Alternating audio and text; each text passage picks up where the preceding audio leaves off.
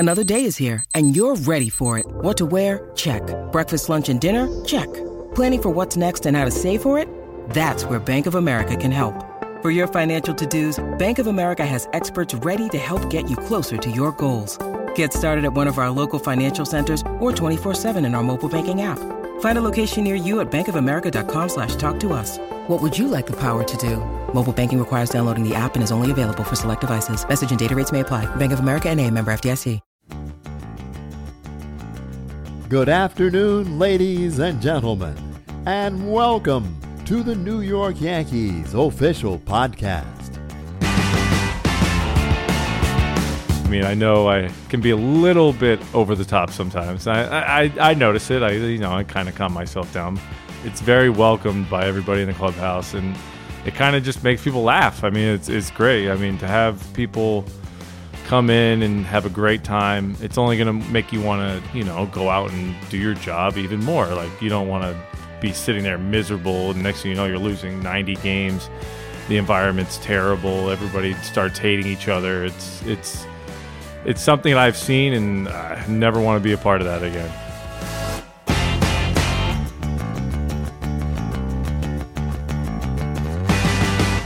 I think that's been a big thing of why I can always connect with fans. I understand, how they feel. I've been there so many times throughout my life, and I think it's definitely, obviously they're so passionate about the Yankees, and growing up, especially in New York, I got to see it. And even though I wasn't a Yankee fan growing up, sadly, I got to see how, passionate they were for their team. And it was incredible.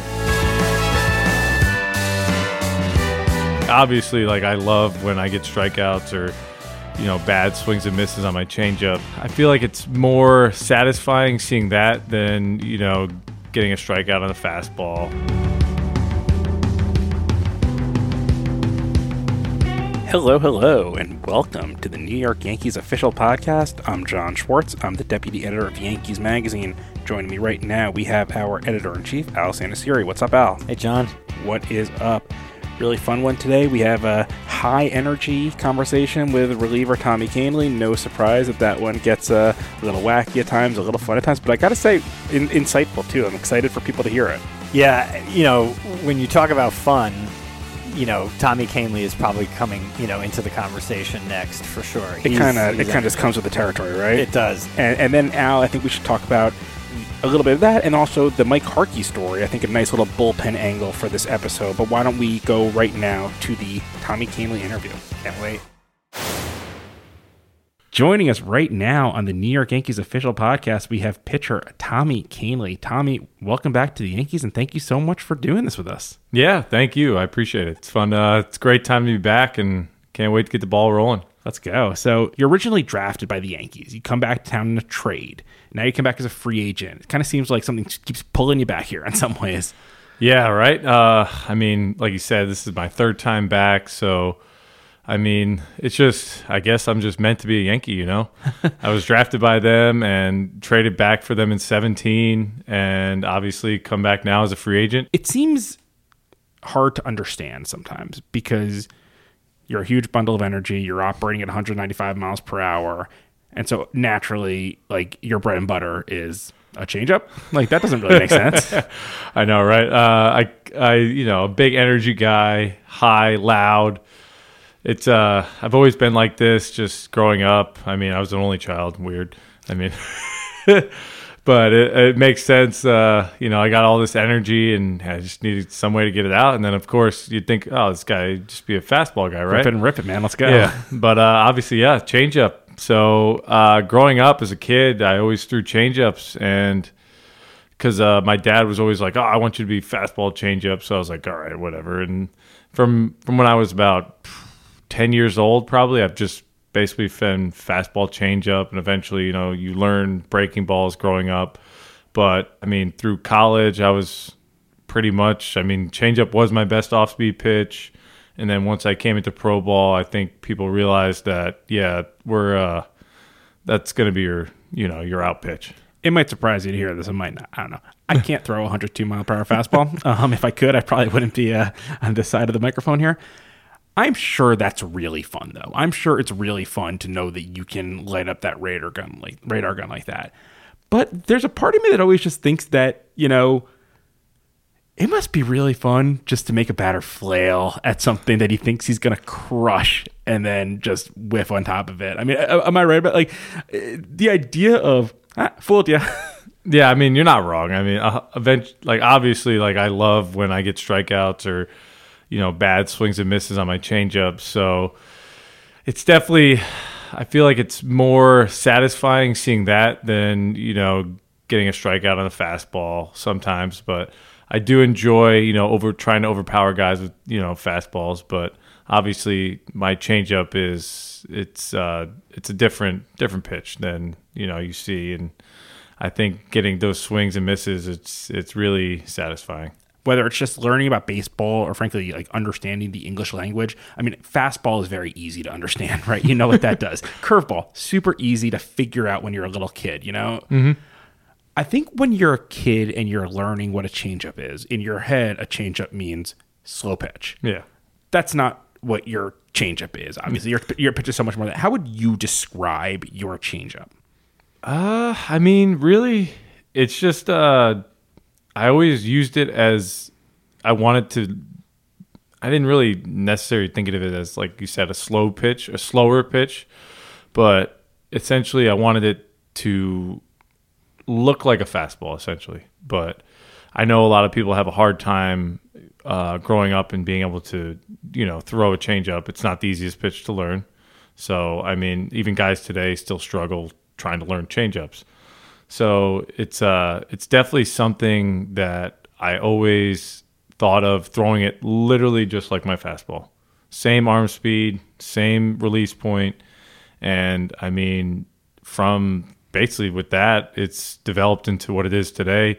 I mean, minus a couple maybe grip adjustments I've had over the years. But yeah, so that's probably why I get a certain amount of depth now on it and stuff. So. How much of a tinkerer are you? I mean, how much from year to year would you say you're tweaking, adjusting in that regard? I would say changeup wise, hardly at all. Yeah, I won't really adjust it. I've been rolling with the same grip I had since 2011.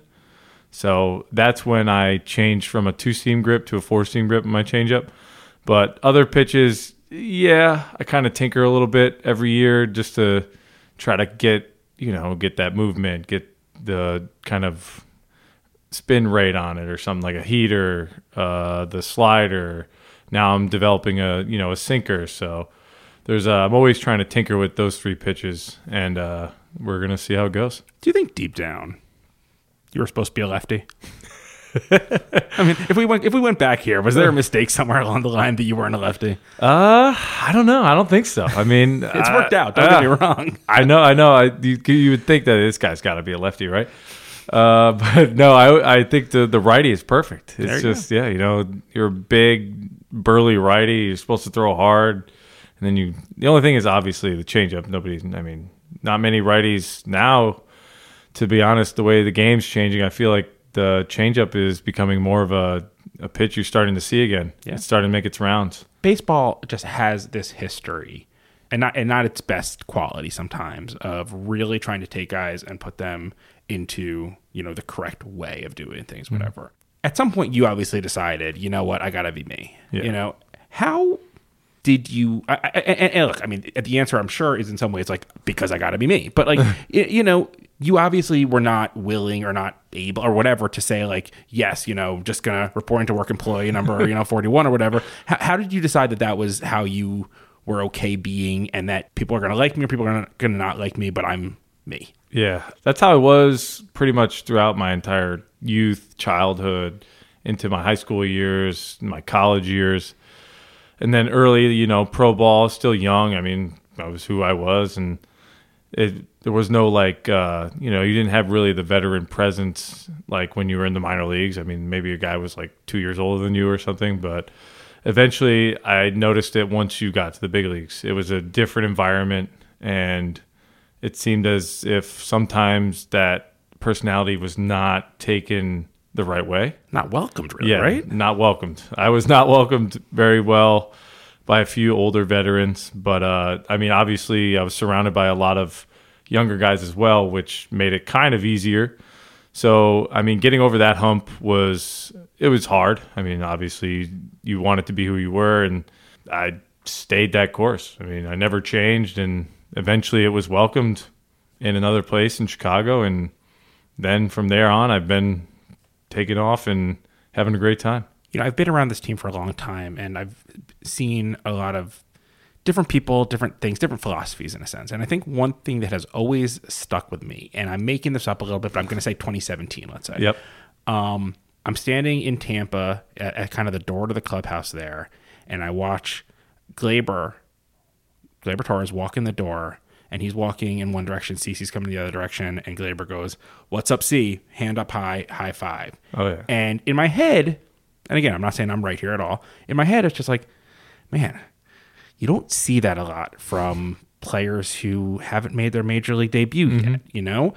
And I wasn't saying that in a bad way. I was saying, like, there's something there. There's some value there in, you know, CeCe, who's not even, I mean, it's not like it was another pitcher even. It was Gleyber Torres. But you knew that this player was comfortable enough with CeCe Sabathia that he didn't have to hide.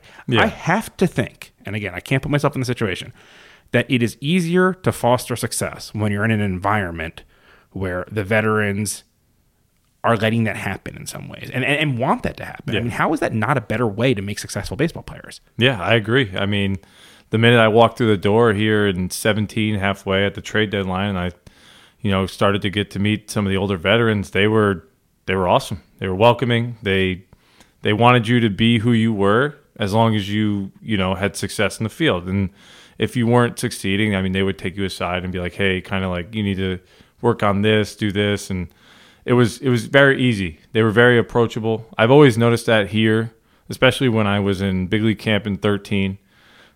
It was very easy to go and talk to the older guys, you know, Jeter, Pettit, Jabba was here. I can't even think. There's so many. Yeah, there was so many guys that, like, it was just so easy to go up, have a conversation with them, and they were all about it. And I thought the Yankees environment has always been like that.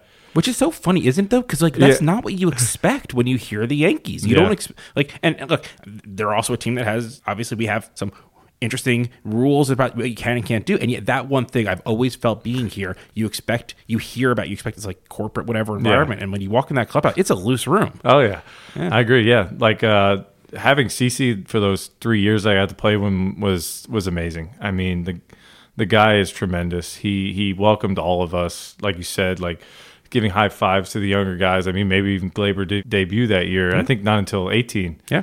So, I mean, even then, it just showed you how incredible of a guy he was, and just the environment that they had was spectacular. And I thought that was a great thing for young kids to, you know, be who they are and not have to hide or shelter and feel like they can't express themselves. So it was very nice to see, and I like the way that's going forward now.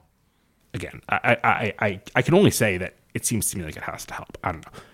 In a lot of ways, you know, your reputation precedes you in some ways. You could sit there quiet as a mouse, and people will still be sitting there saying, like, oh, Tommy won't shut up or something like that. I'm sure you look at it, it's like, I haven't done anything, man. Yeah. But my favorite one I've gotten so far read is Luis Severino saying, you're a good crazy. And I like that. I assume you like that too? Yeah, that's a really good way to put it. It's a good crazy.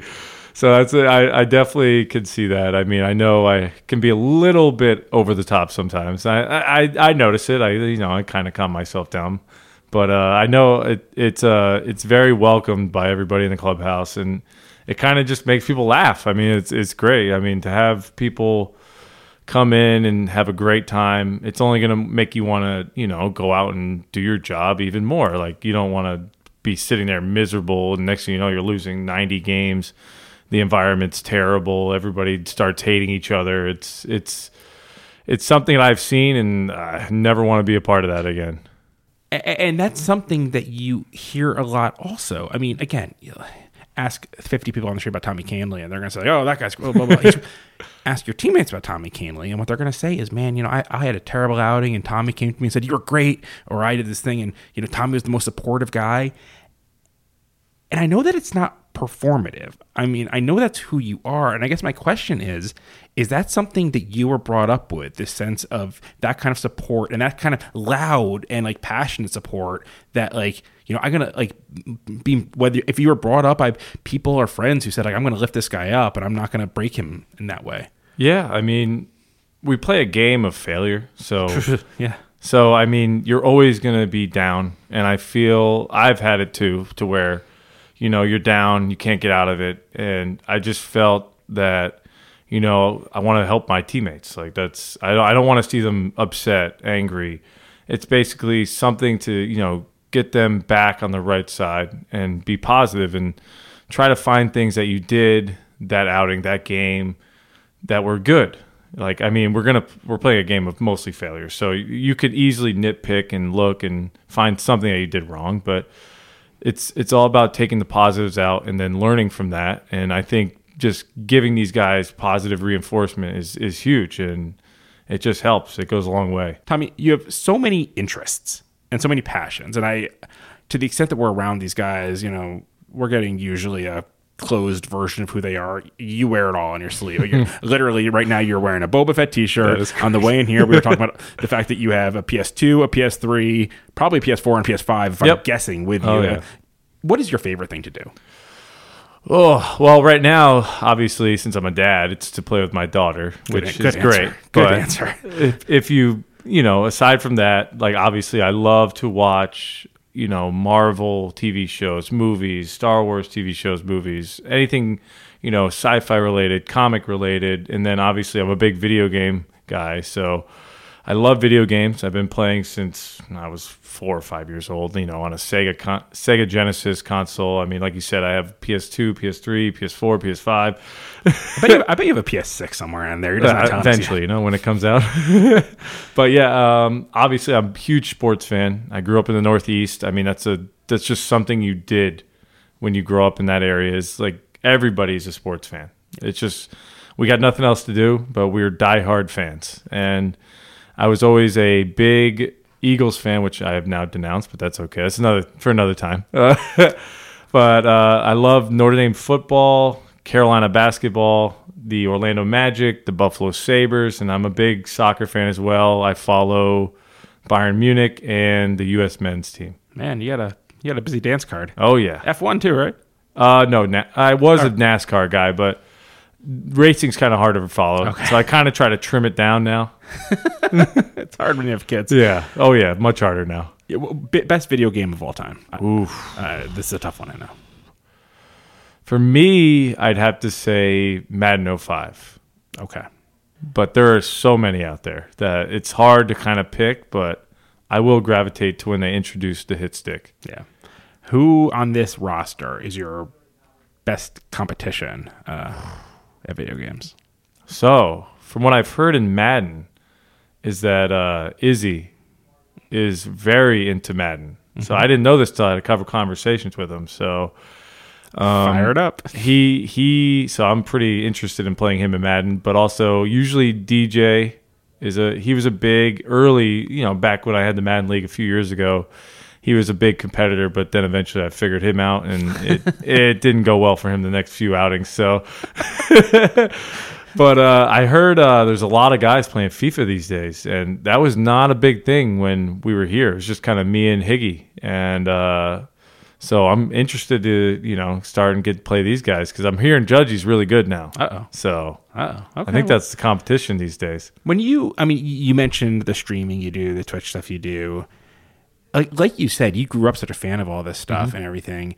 Could you imagine if when you were a kid watching sports, you had that level of access to one of your sports idols' side gigs in a sense? If you could just watch him playing video games with his friends, like what would that have been for young Tommy Kahnle? I don't know. I can't even imagine it. It's just seeing that now, like even back then, like say like it was growing up. I mean, some of my favorite players were, you know, you had Randall Cunningham, Donovan McNabb, Ricky Waters. So, I mean, to see any of these guys playing on stream, I would have been probably like shell-shocked. I mean, I probably would easily have watched every time any of those guys were streaming or any of that. But yeah, to be honest, I don't even know what I would have done. Okay, you're not allowed to say the World Series here, but if you could go to any sporting event in the world as a fan, if you just I'm popping you down there, you get to experience the whole thing. If you could go to any one sporting event, what is It'd be the World Cup. Okay. Oh yeah. And did you consider it this past year?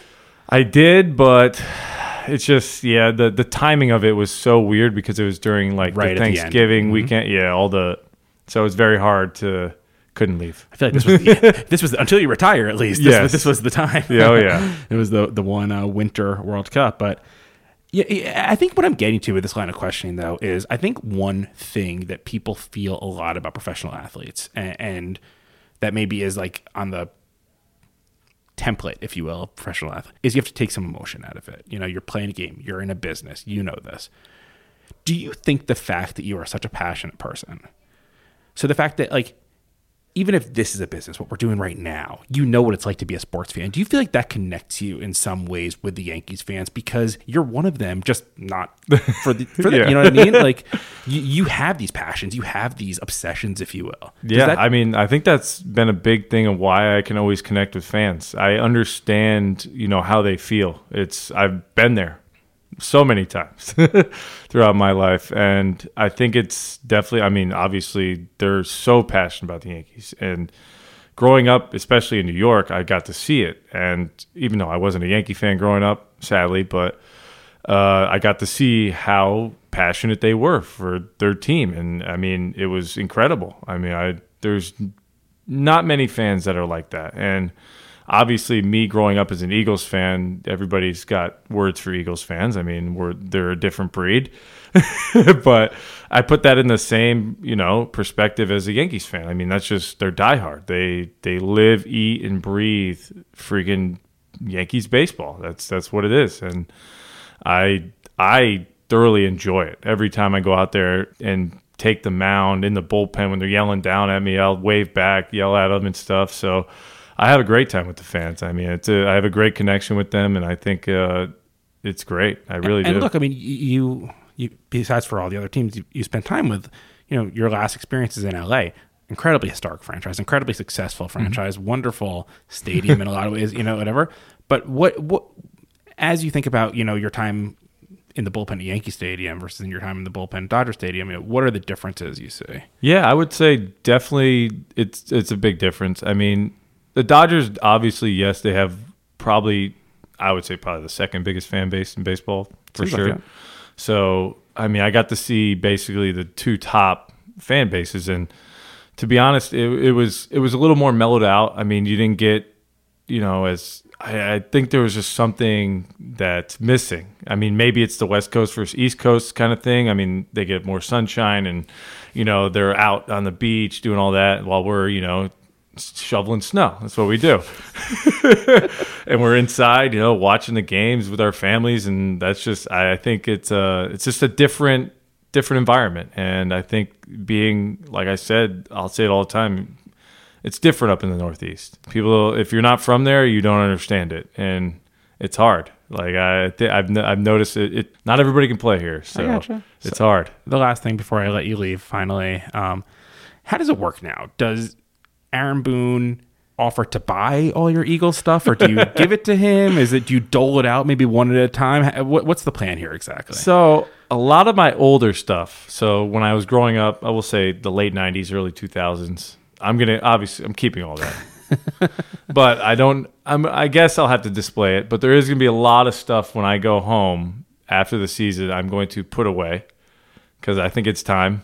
And I don't know when I'm going to take it back out. All right. Well, yeah. So it's important. Booney's not getting any of it, but we do we do reminisce about when the early 90s, the late 90s, the early 2000s. When the Eagles were one of the premier teams in the NFL, and I mean it never worked out until 17's great year, but yeah, wow. I think it's gonna go all bye.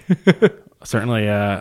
We'll see if you get to have your own celebration this year. But Tommy, it's certainly good to have you back. It's an energy that's always appreciated. It's a smile that's always appreciated. And thanks for taking the time to do this today. Yeah, appreciate it, John. Thank you. This is Nick Swisher, and you're listening to the New York Yankees official podcast.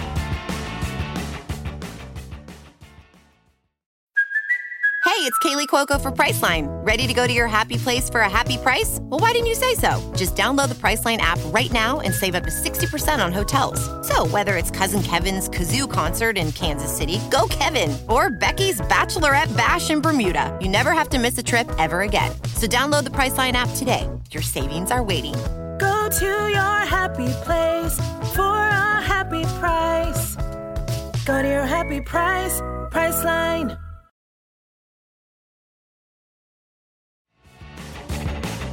Hi, this is Jose Trevino. You're listening to the New York Yankees official podcast. Al, that was a fun interview that I've been really waiting to get to run. Obviously, again, no surprises here. We recorded that one during spring training too. When we recorded a couple of these to start with, our hope was to come in pretty hot, pretty strong with, hey, what's more fun than Tommy Kahnle? Obviously, much like Yankees fans in general, we had to wait a little bit, but as we sit here now in the middle of June, Tommy Kahnle has been worth the wait. He's been great, and I think, when he was here the first time, specifically 2017, the great run that we had that year, he was such a huge part of it on the field.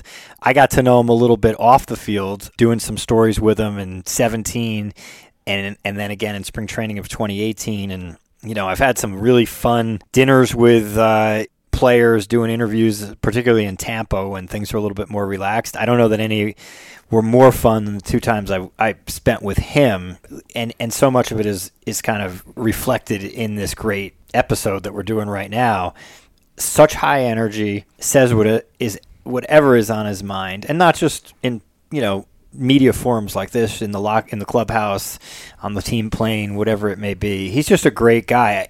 I think he has a great perspective of himself, that there's somewhat of an acquired taste to him, but the people around him now, and really since he came to the Yankees even the first time, really have a great appreciation for him and respect for him. And he's a unique personality, but he gets it done on the field, that's for sure. It's funny, I'll remember this day waiting for him for a while, because again, it was during spring training. It's a couple months ago now, and obviously, to be candid, that's why we don't talk about the injury or anything like that here. The interview was before that, but one of those situations where I had a couple guys on my dance card. I had a couple of guys that I was all set up to interview that day, and right away, the first person for that day that I made contact with was Kahnle, and he said, absolutely, I'm in, no problem, I got you. Can we do it after the workout? Of course, Tommy, no problem. Yeah, I'll be ready right away. Great.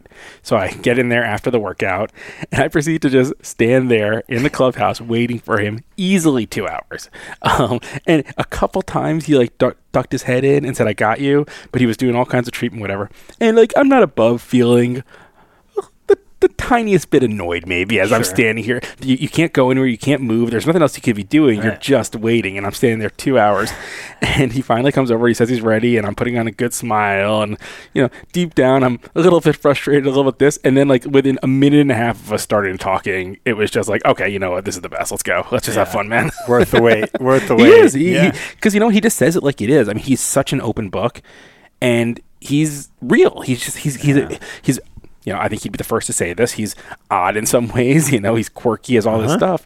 But he's just going to tell it like it is. And he's going to do it in a way, as we got to in that conversation, that I can't even imagine what it's like to be a 12-year-old kid who a major leaguer is willing to interact with you on your level, the way Tommy Kahnle does with kids, whether it's, when he's streaming games that he's playing on Twitch, or just the ways that he talks to these kids online and things like that. And not just kids, I mean, adults too, but it's just such a different thing that we didn't get to experience when we were growing up and we had our baseball idols.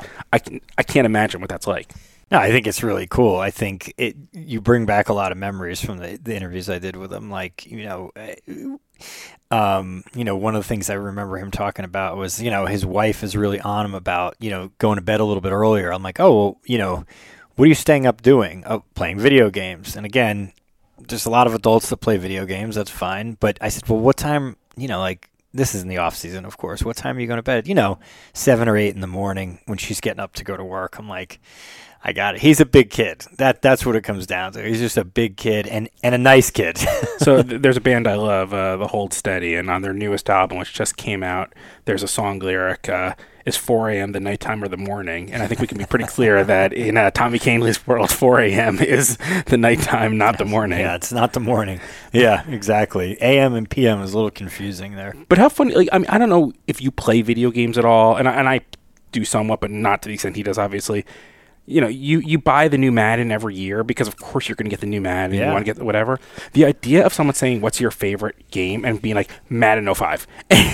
And because that's when they introduced the hit stick and everything like that. It's like, I couldn't tell you the difference between Madden 05, 06, 07, 08, like any of these things. But it took him 2.5 seconds of thinking to make sure that he was right. And he's just like, it's got to be Madden 05. And I'm like, God bless you, man.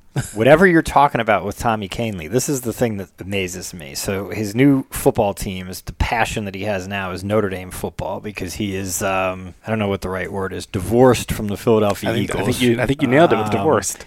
Which I can't believe to this day. And the reason I say it is no matter what you're talking about, and he loves the Orlando Magic. I like the Orlando Magic, so we share a little bit of that in common. You've probably seen him in the clubhouse with some Orlando Magic jerseys that he's wearing or whatever team. But whatever you're talking about, no one has more knowledge.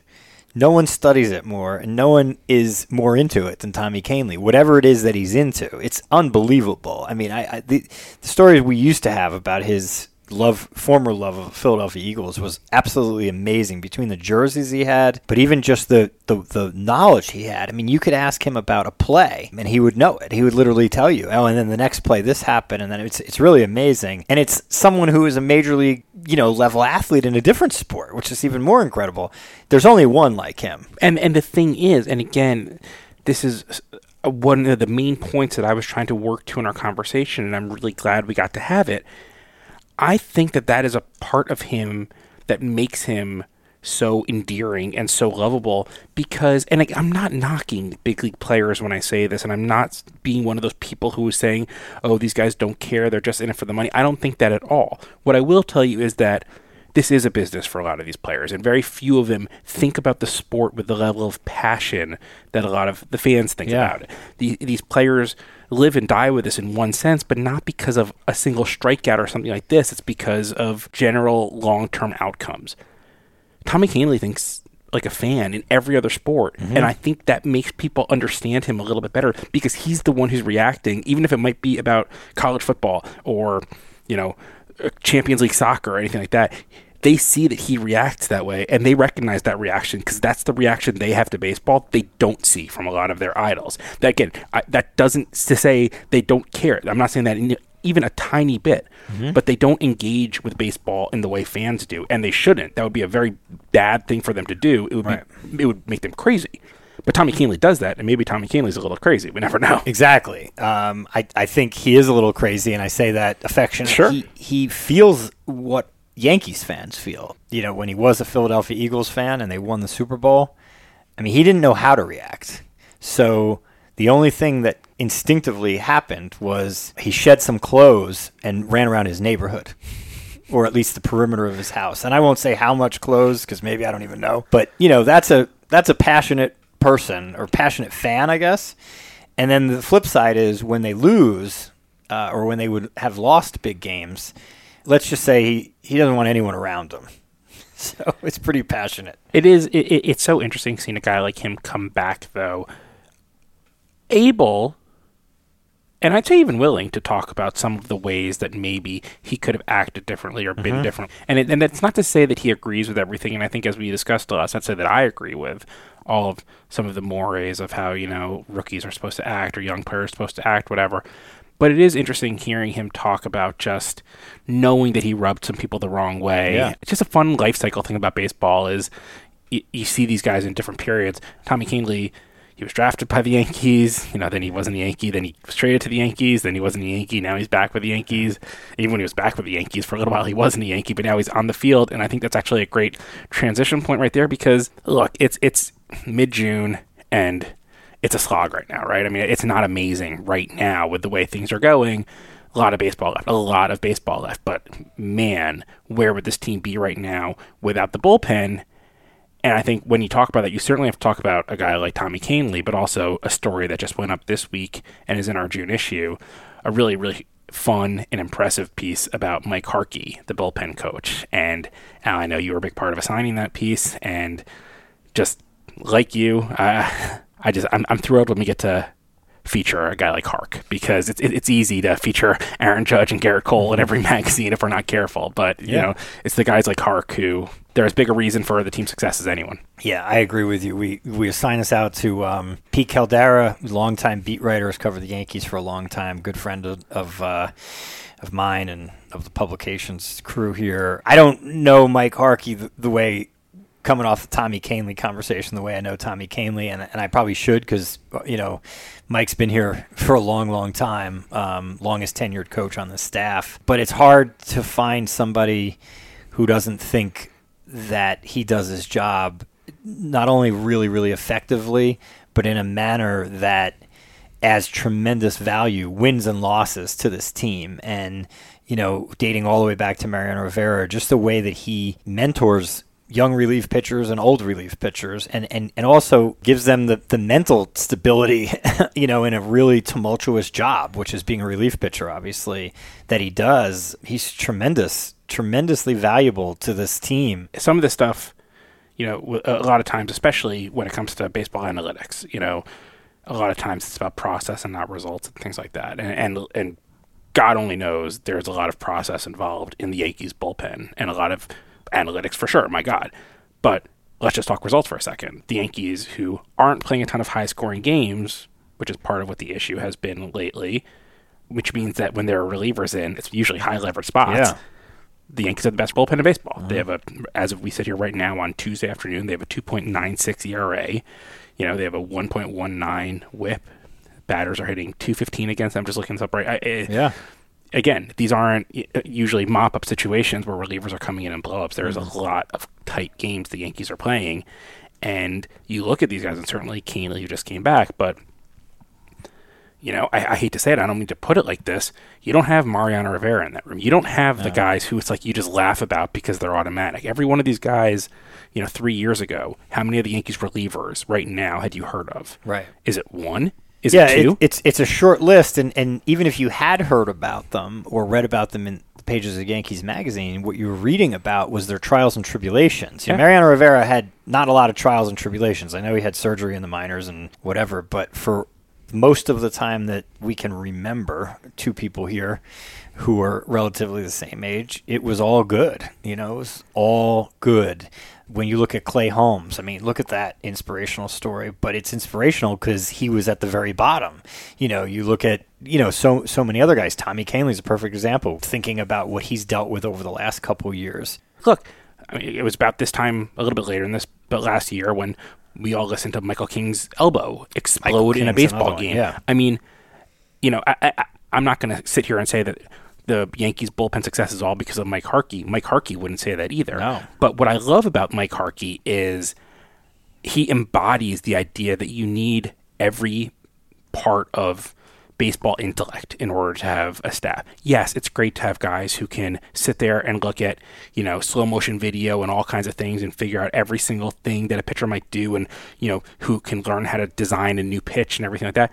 And, you know, Harkey understands stuff too, don't get me wrong. But what he also has is just miles on his body. He has seen everything in baseball. He knows everybody in baseball. He has been a part of every, you know, generation of baseball, essentially, really for the last, like, I don't even know how long. But, you know, he was very nearly picked in front of Ken Griffey Jr. to play for the Mariners. Like, all these things, you know, this guy's got a baseball life, and at the same time, he's just hilarious and fun and popular, and these players love having him there. I mean, you know, 2 weeks ago we did the piece with Wandy Peralta where we talked about this, and Peralta talking about going after him and how Harkey goes back at him, and you know, that was just part of the easiest part of our conversation we had, just because it was so natural, because there's such love there.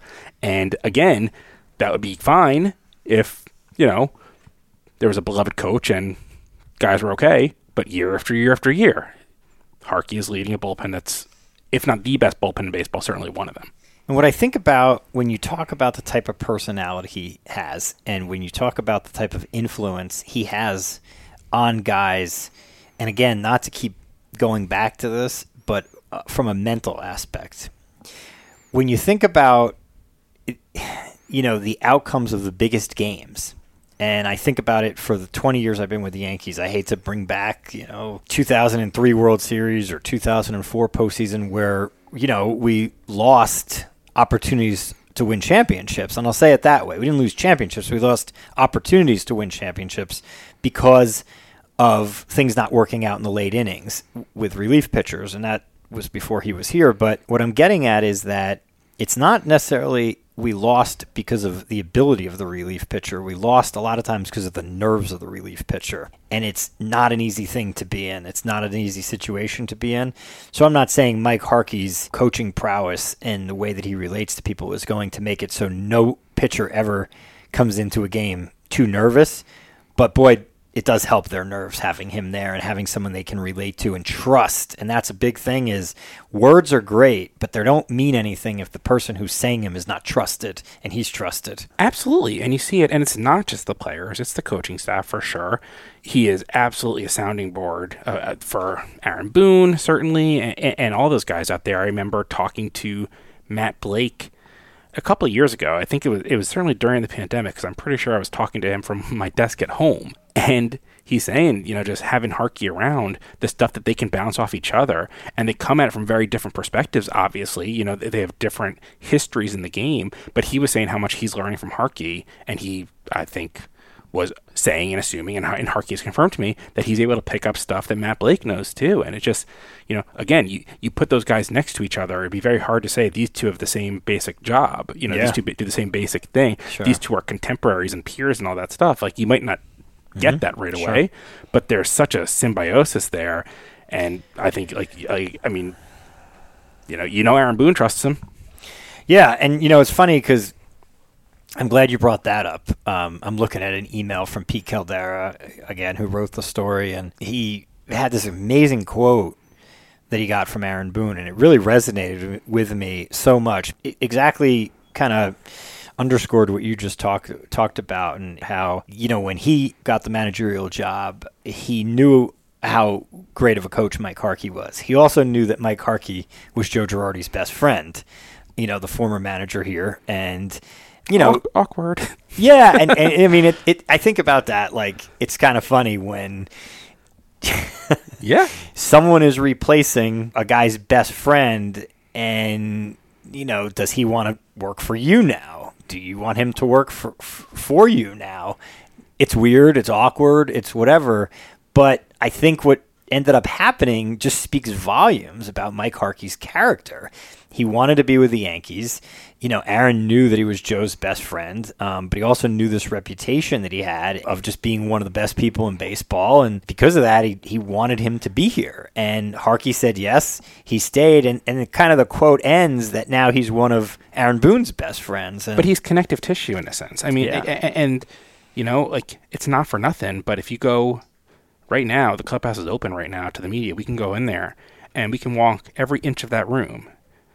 We can look at every single player in that room, and we can walk into the coach's room. And it's not until we get to Mike Harkey will we find a Yankees World Series ring. He's the only one. Yeah. He's the only one who was there in 2009. There's not a single player, with the exception of Kyle Higashioka, who was, the lowest of the low minors in 2009, who was part of the organization then. But Harkey was. Harkey, has been in a parade here. Harkey has, and there are photos of it in Yankees for magazine. Sure. And one of the things I love that we did was we showed pictures of him with CC Sabathia, like all kind of along, his generations with the Yankees. So now Sabathia comes here, throw a first pitch or something, and he's, hugging Harkey. Yeah. Harkey's still there in uniform, still looking the same. Harkey's the guy who was the last person who Mariano Rivera would talk to, and he would go into a game. Mm-hmm. All these things. That matters. That is a guy who knows the culture here as well as anybody, who knows the expectations here, but also knows the rewards that come with winning here. And a lot of players understand that, but they haven't seen it. They haven't seen what it is to win in New York. And Harkey has. And that's something, look, who knows how the rest of the season's going to be. The vibes are whatever right now. This is a very good baseball team that is over 500. That everyone. There's a lot of baseball left to be played here. Let's be very clear about that. Mm-hmm. But when it comes down to it, when you need someone who knows, like you said, how to handle that pressure, whatever. The pressure, exactly. In the place on the baseball field where there is the most pressure. Yeah. Again, you want that. You want the last person that guy speaks to before he comes into the game to relieve in the 8th or 9th inning to be a cool, easygoing guy who has seen it work, like Mike Harkey, and I think it's pretty fortunate. I agree with you. I think that's exactly the point I was making before. Pressure. The biggest games we've won is because of the relief pitching, and the biggest ones we've lost is because of the relief pitching. There is so much pressure associated with it. One thing I laugh about, and I mean this totally respectfully towards Mike and anyone else who's been in their job for as long as him, what I laugh about is looking at the photos. I see the photos of him with CC in 2009, and then you see photos of him now, and he looks great. Don't get me wrong.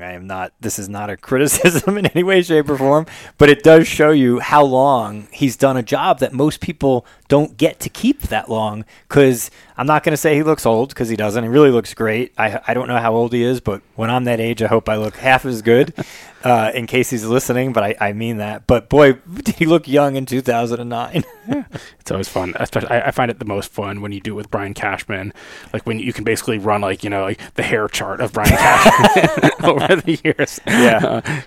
John says before he gets fired. Anyhow, I think that's as good a place as any to stop. The story is online right now at yankees.com/magazine. It's called Rear Guard. Of course, it's also in Yankees Magazine, which is on sale through the end of this homestand before we move on to the July issue, which we are working hard to finish as we speak, literally squeezing this recording session in between finishing stories in our July issue, which is going to be another great one. But Al, in the meantime, certainly as we get close to the July 4th holiday and everything like that, we get close to the official second half of the season. This has been, a fun start here, and I hope a happy summer, happy everything. Same, absolutely. Happy Pride, happy everything you celebrate. I hope everyone has a great couple weeks here, and we'll speak to you soon. Cheers. Hi, this is Garrett Cole. Thank you for listening to the New York Yankees official podcast. If you like what you've heard, be sure to subscribe at yankees.com/podcast or at the podcast app of your choice. The New York Yankees official podcast is a production of the Yankees Magazine Podcast Network. It's produced by me, John Schwartz, with assistance from the entire team at Yankees Magazine, as well as incredible support from the New York Yankees Media Relations Department, in particular Jason Zillow, Michael Margolis, and Caitlin Brennan. Thanks also to our awesome social media team, Ryan Callahan, Julia Shore, and Alex King. If you're not subscribed, what are you waiting for? We're available wherever you listen to your podcasts or at yankees.com/podcasts. Leave us a review, leave us a rating. You can even send us your thoughts over email, podcasts@yankees.com. For more information about the stories we discussed today, visit yankees.com/magazine, where you can read all of our long-form content. If you'd like to subscribe to Yankees Magazine or purchase individual copies of the magazine, yearbook, media guide, or anything else, please visit yankees.com/publications or call us at 800-GO-YANKS. Of course, you can also stay up to date on everything happening here at the stadium by following us on Twitter at Yanks Magazine or by liking us on Facebook at Yankees Magazine. That's it. See you next time, and go Yanks.